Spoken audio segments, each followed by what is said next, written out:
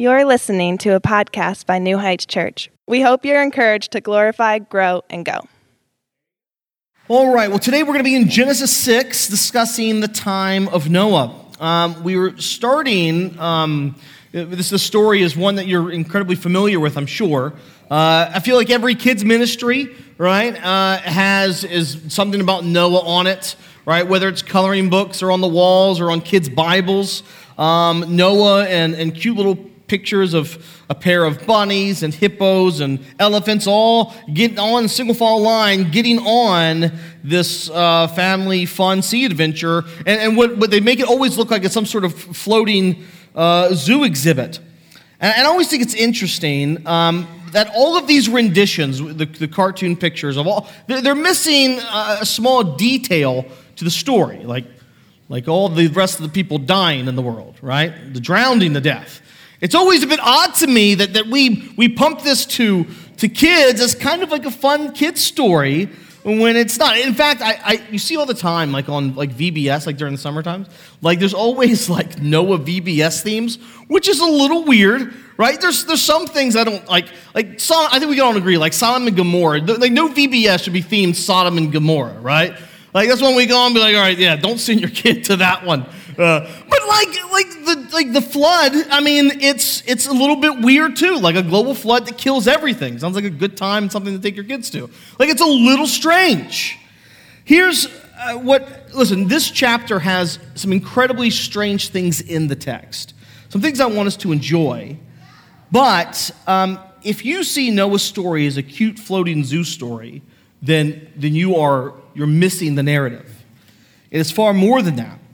And I know, again, you've heard this countless times, and it'll be very easy for you to gloss over as we look at Noah's story. But I would ask that you would listen carefully, and my prayer is that you would hear the gospel in this story, and that you'd be encouraged by who your God is, and that it will remind you and motivate you to pursue Him. Now, there are 4 points in today's sermon, and they're based off the major themes that we see in this chapter. It is man's sin, God's judgment, God's grace, and Noah's response. Let us pray. God, we thank you for who you are. We thank you for your word. And Lord, I pray that we, as we open up your word and study it together, Lord, that you use it to bring about correction in our lives, that it will bring us to repentance. Lord, that it will train us up in righteousness. Lord, this is your time that we set aside to worship you and to be in awe of who you are. And Lord, I pray that's what happens. Lord, thank you for this morning. And we thank you for bringing us together. So in Jesus' name we pray. Amen. The first point is man's wickedness. We see in verse 5, it says, "The Lord saw that the wickedness of man was great in the earth, and that every intention of the thoughts of his heart were only evil continually." Right, one of the first themes that we see in Genesis chapter 6, and then you're going to see over and over again in the chapter, is man's sin, his wickedness. That man is wicked in the days of Noah. In fact, verse 5, really, something sticks out to me. It says, every intention of the thought of his heart, that's all of man, was only evil continually. That every intention, every motive, every thought, always evil. Now, at surface level, we see that God knows the heart. And that might be a terrifying reality to you, that no one can hide their wickedness from God. God sees all. He knows all. He sees past any sort of illusion or deception that you may mask your actions with. And He can see you for who you really are, not who you portray yourself to be to everyone else. He knows you in full. And there's not a corner of your heart that God does not know. God says in the days of Noah that every intention of man's heart was evil. Every intention. When we read that, we might look at that and go, that's God's using hyperbole, maybe a little exaggeration on God's part. Every intention? Every motive? Seems like a lot. Maybe God's just trying to say, hey guys, these people were really bad. They were really evil. But it doesn't say that, does it? It doesn't say that they're just really bad or really evil. It says that when God saw a man outside of Noah, there was only evil. There was only depravity. And that's a crazy statement when you think about it. I can't help but to think, like, no one opened a door for someone to be nice, right? No one obeyed their parents or, like, rescued cat from trees. Like, no one did anything nice. Like, how is there a civilization if there's only evil? When we think of good and evil, often I think we become obsessed with behavior modification. Right? We tend to only look at the actions of man. But where God is first concerned is with intention. It's not that God doesn't care about actions. Of course God cares about actions. But before that, he cares about the motives of the heart. I think it's why there's such a high number of religious lost. People who come to church, who do religious things, and never search the intention of their heart. And I have no doubt in the time of Genesis that there are people related to Noah who claimed the God of Noah, who did religious actions alongside of Noah. But God saw it all as wicked. All of their religious attempts he saw as wicked because they did not do it out of reverence, or out of worship, or out of love for the Lord. So all their attempts, all their intentions, purely self-serving. And in God's economy, that's wickedness. Depraved hearts produced wicked intentions, and no matter how good actions may look to the culture or to others, how good we mask it all, intention defines our actions. And the crazy part is God knows the intention of every action. Like, you can fool everyone around you, except for the one that it matters to, except for your Creator. Now, this passage reveals something else that's going on in the days of Noah, something a bit weird, a bit strange. Now, Will and myself have been touching on a lot of the weird stuff, the weird and the wonderful. We've been doing like a little Facebook video series. I would encourage you to go back and listen to them, but we're going to deal more with this week. But it would be a disservice if I just didn't touch on it. Verses 1 and 2 says, "When man began to multiply on the face of the land and daughters were born to them, the sons of God saw the daughters of man were attractive, and they took as their wives any they chose." Now the question comes up is, who are the sons of God? Now there's two options. Typically in history, there's two main options. The first idea is that the sons of God are simply fallen angels or demons. The reason why this is the case, is because it's thought to be, is because most places in Scripture, when the term sons of God are used, it's a reference of angels. And if that's the case, what we see here is that the sons of God, these demons, they're looking at human women, they're finding them hot and tempting, and taking them as wives, and then they produce these giant demon baby hybrids called the Nephilim. This is one option. Listen, this is verse 4 of chapter 6. "The Nephilim were on the earth in those days and also afterward. And when the sons of God came into the daughters of man, they bore children to them, and they were mighty men who were old, the men of renown." Now, listen, this is a really fun option, right? It's a really fun option to think, okay, this is a cool story. You got demons and half-human demon hybrids. Like, as someone who plays D&D, I am all about this. Like, this is interesting to me. But I don't think that's what we see here. The other option is simply that the sons of God are from the line of Seth. That is, that these sons of God are those who were pursuing the Lord. These are, let's say, like children of God. That they were the line of Seth, and they were pursuing the Lord until a point where they stopped. If you remember, there were two sons of Adam and Eve who had very different lineages and lives. The first one was Cain, who killed Abel, whose posterity would be murderers and people of cruelty. They were ungodly. And then there was Seth, as we heard last week by Will, those who teach their family to be godly people. In fact, Seth's line leads us to Noah. And so I think what we see here, given what the author wrote about in the previous chapter, are a continuation of these two lineages. We have one who loved the Lord and the other one who didn't. And now we get to the time of Noah, and those even in the line of Seth who knew better, who'd been told the truth, who were at one point walking with the Lord, are now led astray. Like Israel would do years later, they would marry unbelievers. And the women they married, they were beautiful, but they worshiped false gods. And like believers marrying unbelievers, their false gods of their wives would become the beloved idols of the family. And so you have a group of people being led astray.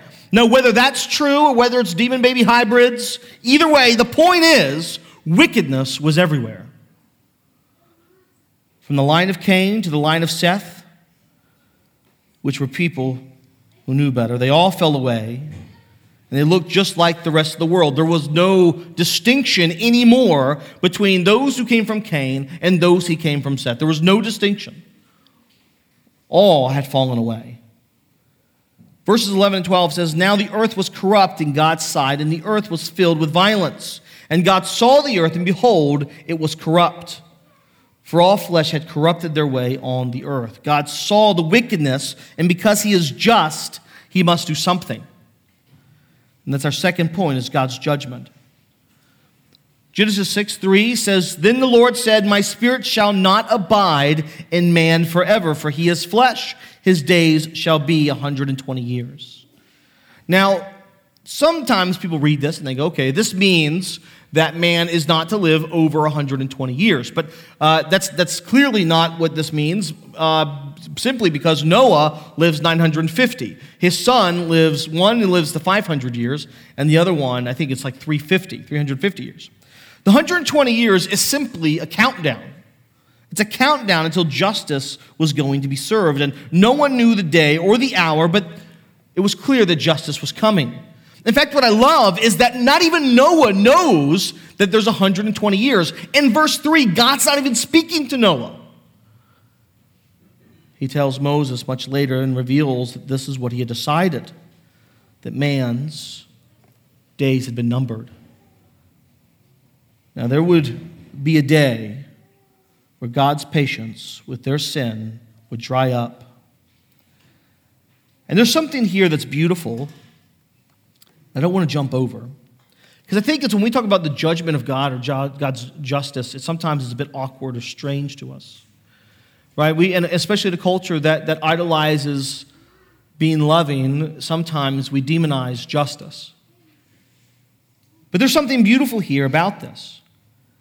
The God that we worship, the one that loves you and I, he's not some silent, stoic being watching disinterested in the ongoings of your life. God is perfectly emotional. And we see here in this chapter that he is angry at sin, but he's not just angry at sin, he's also anguishing. He's in sorrow. He's upset. He is sad that so many have fallen away, that all he has created is spoiled. There's a great sadness with God. It says in verse 6 and 7, "And the Lord regretted that he had made man on the earth, and it grieved him to his heart. So the Lord said, I will blot out man who I have created from the face of the land, man and animals and creepy things and birds of the heaven, for I am sorry that I have made them."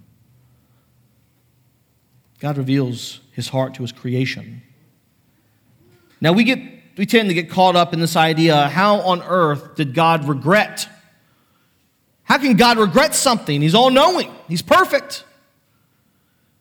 Listen, this regret is not about new data. God doesn't receive new information. God didn't make a mistake. There's not a change in his character. This is simply God showing you his sorrow. That the Creator is grieved by your sin. He's feeling sorrow and sadness. He's not indifferent to it all.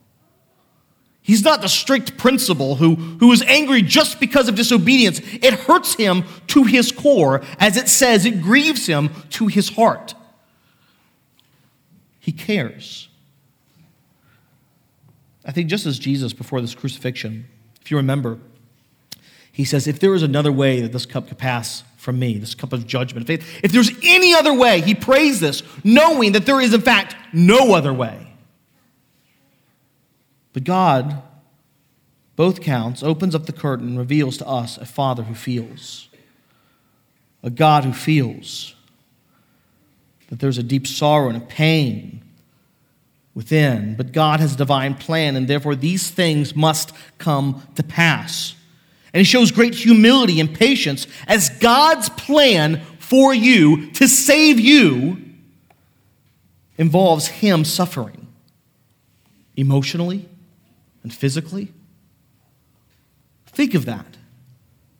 That your Creator, and to save you, in order for this to come to pass, he must suffer. And we see this emotional suffering, this grieving, even in Genesis 6. Sometimes we read about his judgment and we think, man, God is just mean. But church, listen, he's not mean, he's holy. He's just. In fact, God is patient. Listen, this is when he tells Noah what he's going to do in verse 13. And God said to Noah, I have determined to make an end of all flesh, for the earth is filled with violence through them. Behold, I will destroy them with the earth. God gives his plan to Noah, but how long-suffering is God? He gives them 120 years to repent. 120 years! That's a lot of time to repent. Imagine, right? You're in Walmart, hearing parents yell at their kids. That's what people do at Walmart, right? We yell at our children.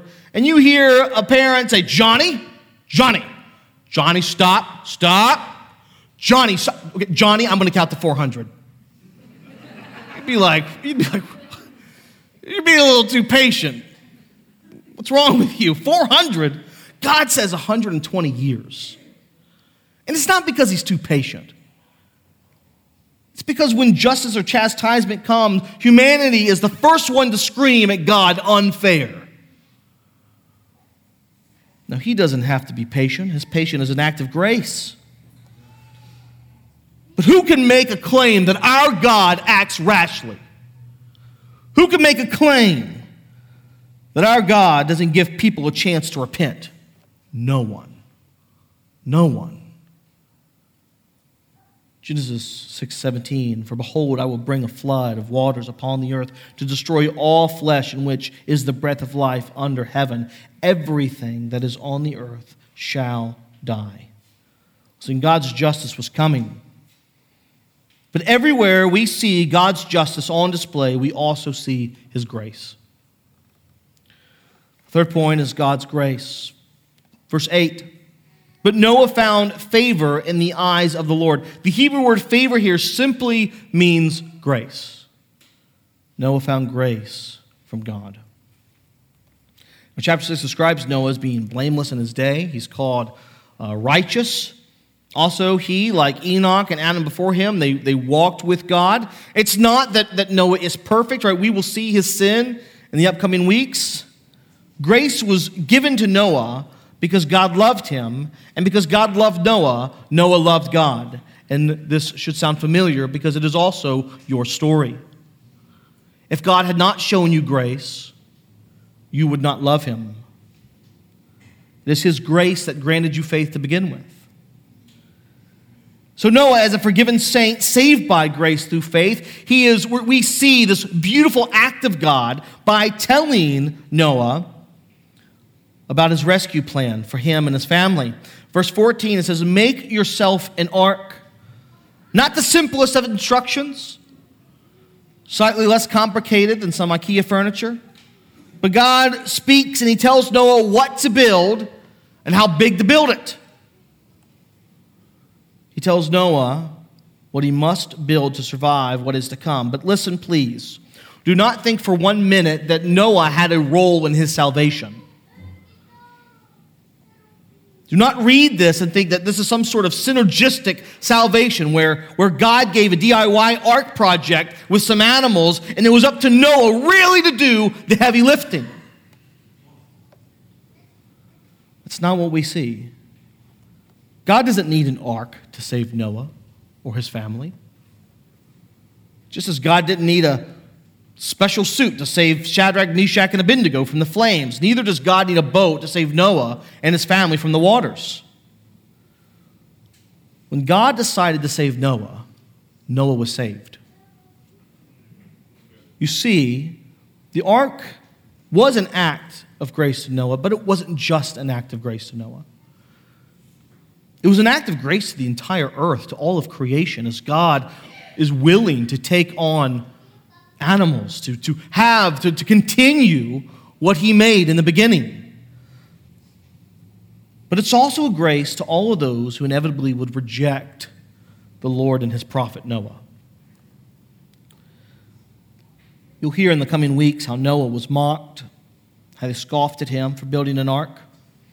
But God gave him these instructions. God had animals come to Noah, all as a testimony to the world, all as a sign to the lost to repent. Even Noah is called in 2 Peter a preacher of righteousness. As he's building, as he's preaching, all of it on display. They see things that you can't explain, but still they repent, or they refuse to repent. The people in Noah's day were without excuse, just as those in your day are without excuse. God gives 120 years and he has Noah build an ark. An act of grace to Noah, but an act of grace to all those who witnessed it, who saw the ark and rejected God. Just Scripture says the same thing, right? That the world looks at not the creation of an ark, but creation itself, and rejects the Lord and worships the creation rather than the Creator. Each day of that 120 years, they built an ark. Each day centered around God's rescue plan. Each day for Noah and for all that looked on, it was a reminder of grace. Listen, I pray, and I'm serious, that God's grace never ceases to get old to you. And I just don't mean the grace given for salvation, though that is also true. The daily graces and the mercies that are lavished upon you, ones that you have completely forgotten about, that we've become like spoiled children who just assume it. My prayer is that you see daily grace and it calls your eyes to the Lord, and it calls you to center your day around the God who rescues you. A people who fail to recognize the grace of each day, whether it be blessings or laughter or even a cry, we become apathetic and stale in our worship. Reasons to worship the Lord are refreshed each morning. God continued to show grace to Noah and those people. And he does so by establishing a covenant. Verse 18 and 19 says, "But I will establish my covenant with you." And a covenant is a fancy word for a divinely imposed promise. God is making the promise and imposing it and fulfilling it. He says, "I will establish my covenant with you, and you shall come into the ark, you and your sons and your wife and your sons' wives with you. And of every living thing of all flesh, you shall bring 2 of every sort into the ark to keep them alive with you. They shall be male and female." God, the great covenant maker, promises to save them, to save his family, to protect them and keep them. And how does Noah respond to such grace? And this is our 4th point, Noah's obedience. Noah responds in obedience, right? We see in verse 22, Noah did this. He did all that God commanded him. Noah was quick to listen and follow the word of the Lord. He obeyed the one who rescued him. Day after day, month after month, year after year, Noah obeys. Was his obedience easy? Most certainly not. Were there days he doubted? I'm sure there were. Were there days he was frustrated as he shared the gospel and built and argued with his kids and his wife about how long this ark is taking? No doubt. No doubt. But Noah, who was probably called a radical, probably called extreme, cared less about the words of man and more about the words of his God. Let the ridicule come. Let the scoffing come. My God, you are my rescue. What other option does Noah have? Anyone under grace, what option do you have? Any day he gives you is a day that is his, that it belongs to him. It should be offered up as a sacrifice to him. Now, Noah's obedience was not simply behavior modification. It was genuine worship. His obedience came from faith. It says so in Hebrews 11:7. It says, by faith Noah, being warned by God concerning events as yet unseen, and reverent fear constructed an ark for the saving of his household. Noah loved the Lord and thus trusted God. His faith gave way to obedience, and Noah had to wrestle with the same thing that all saints have to wrestle with. God has put you on mission,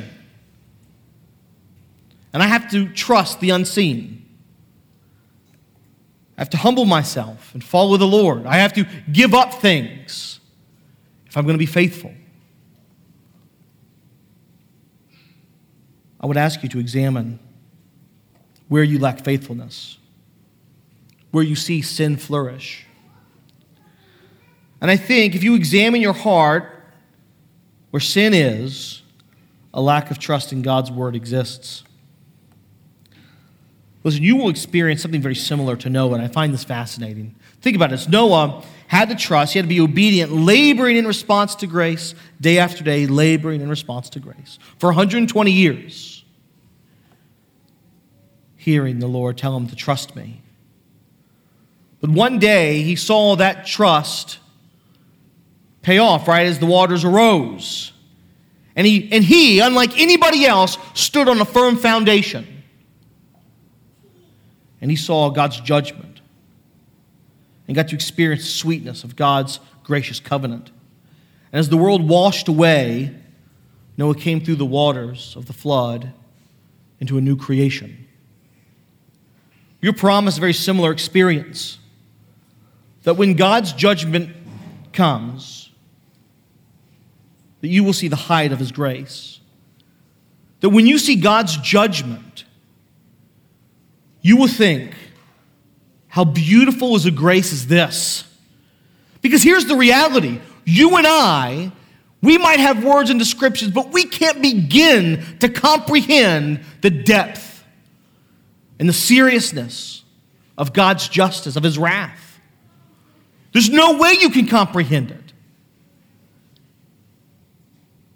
But you will see the great distinction. You will see the great difference, and it will leave you in awe as the Lord lifts you and exalts you and shows you grace, and you see the depth of judgment. You will then, like Noah, who saw rain and had never seen rain and couldn't comprehend the idea of a flood,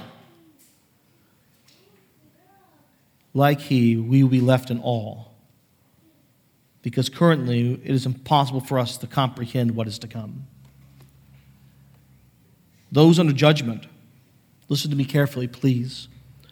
Those under judgment are no different than you and I. They're no different. We're all sinners alike, with one exception. There's one exception that separates the believer from the unbeliever, and it's simple. It's that God has found favor with you, and that is all. God has found favor with you and chose to show you grace and open your eyes and bend your knee. So I'd ask, like Noah, that you would respond in faithful obedience, that you would pursue holiness and follow his word and all that he commanded you. We hope you enjoyed the podcast. To learn more about New Heights Church or a relationship with Christ, please visit our website at www.newheightswv.com.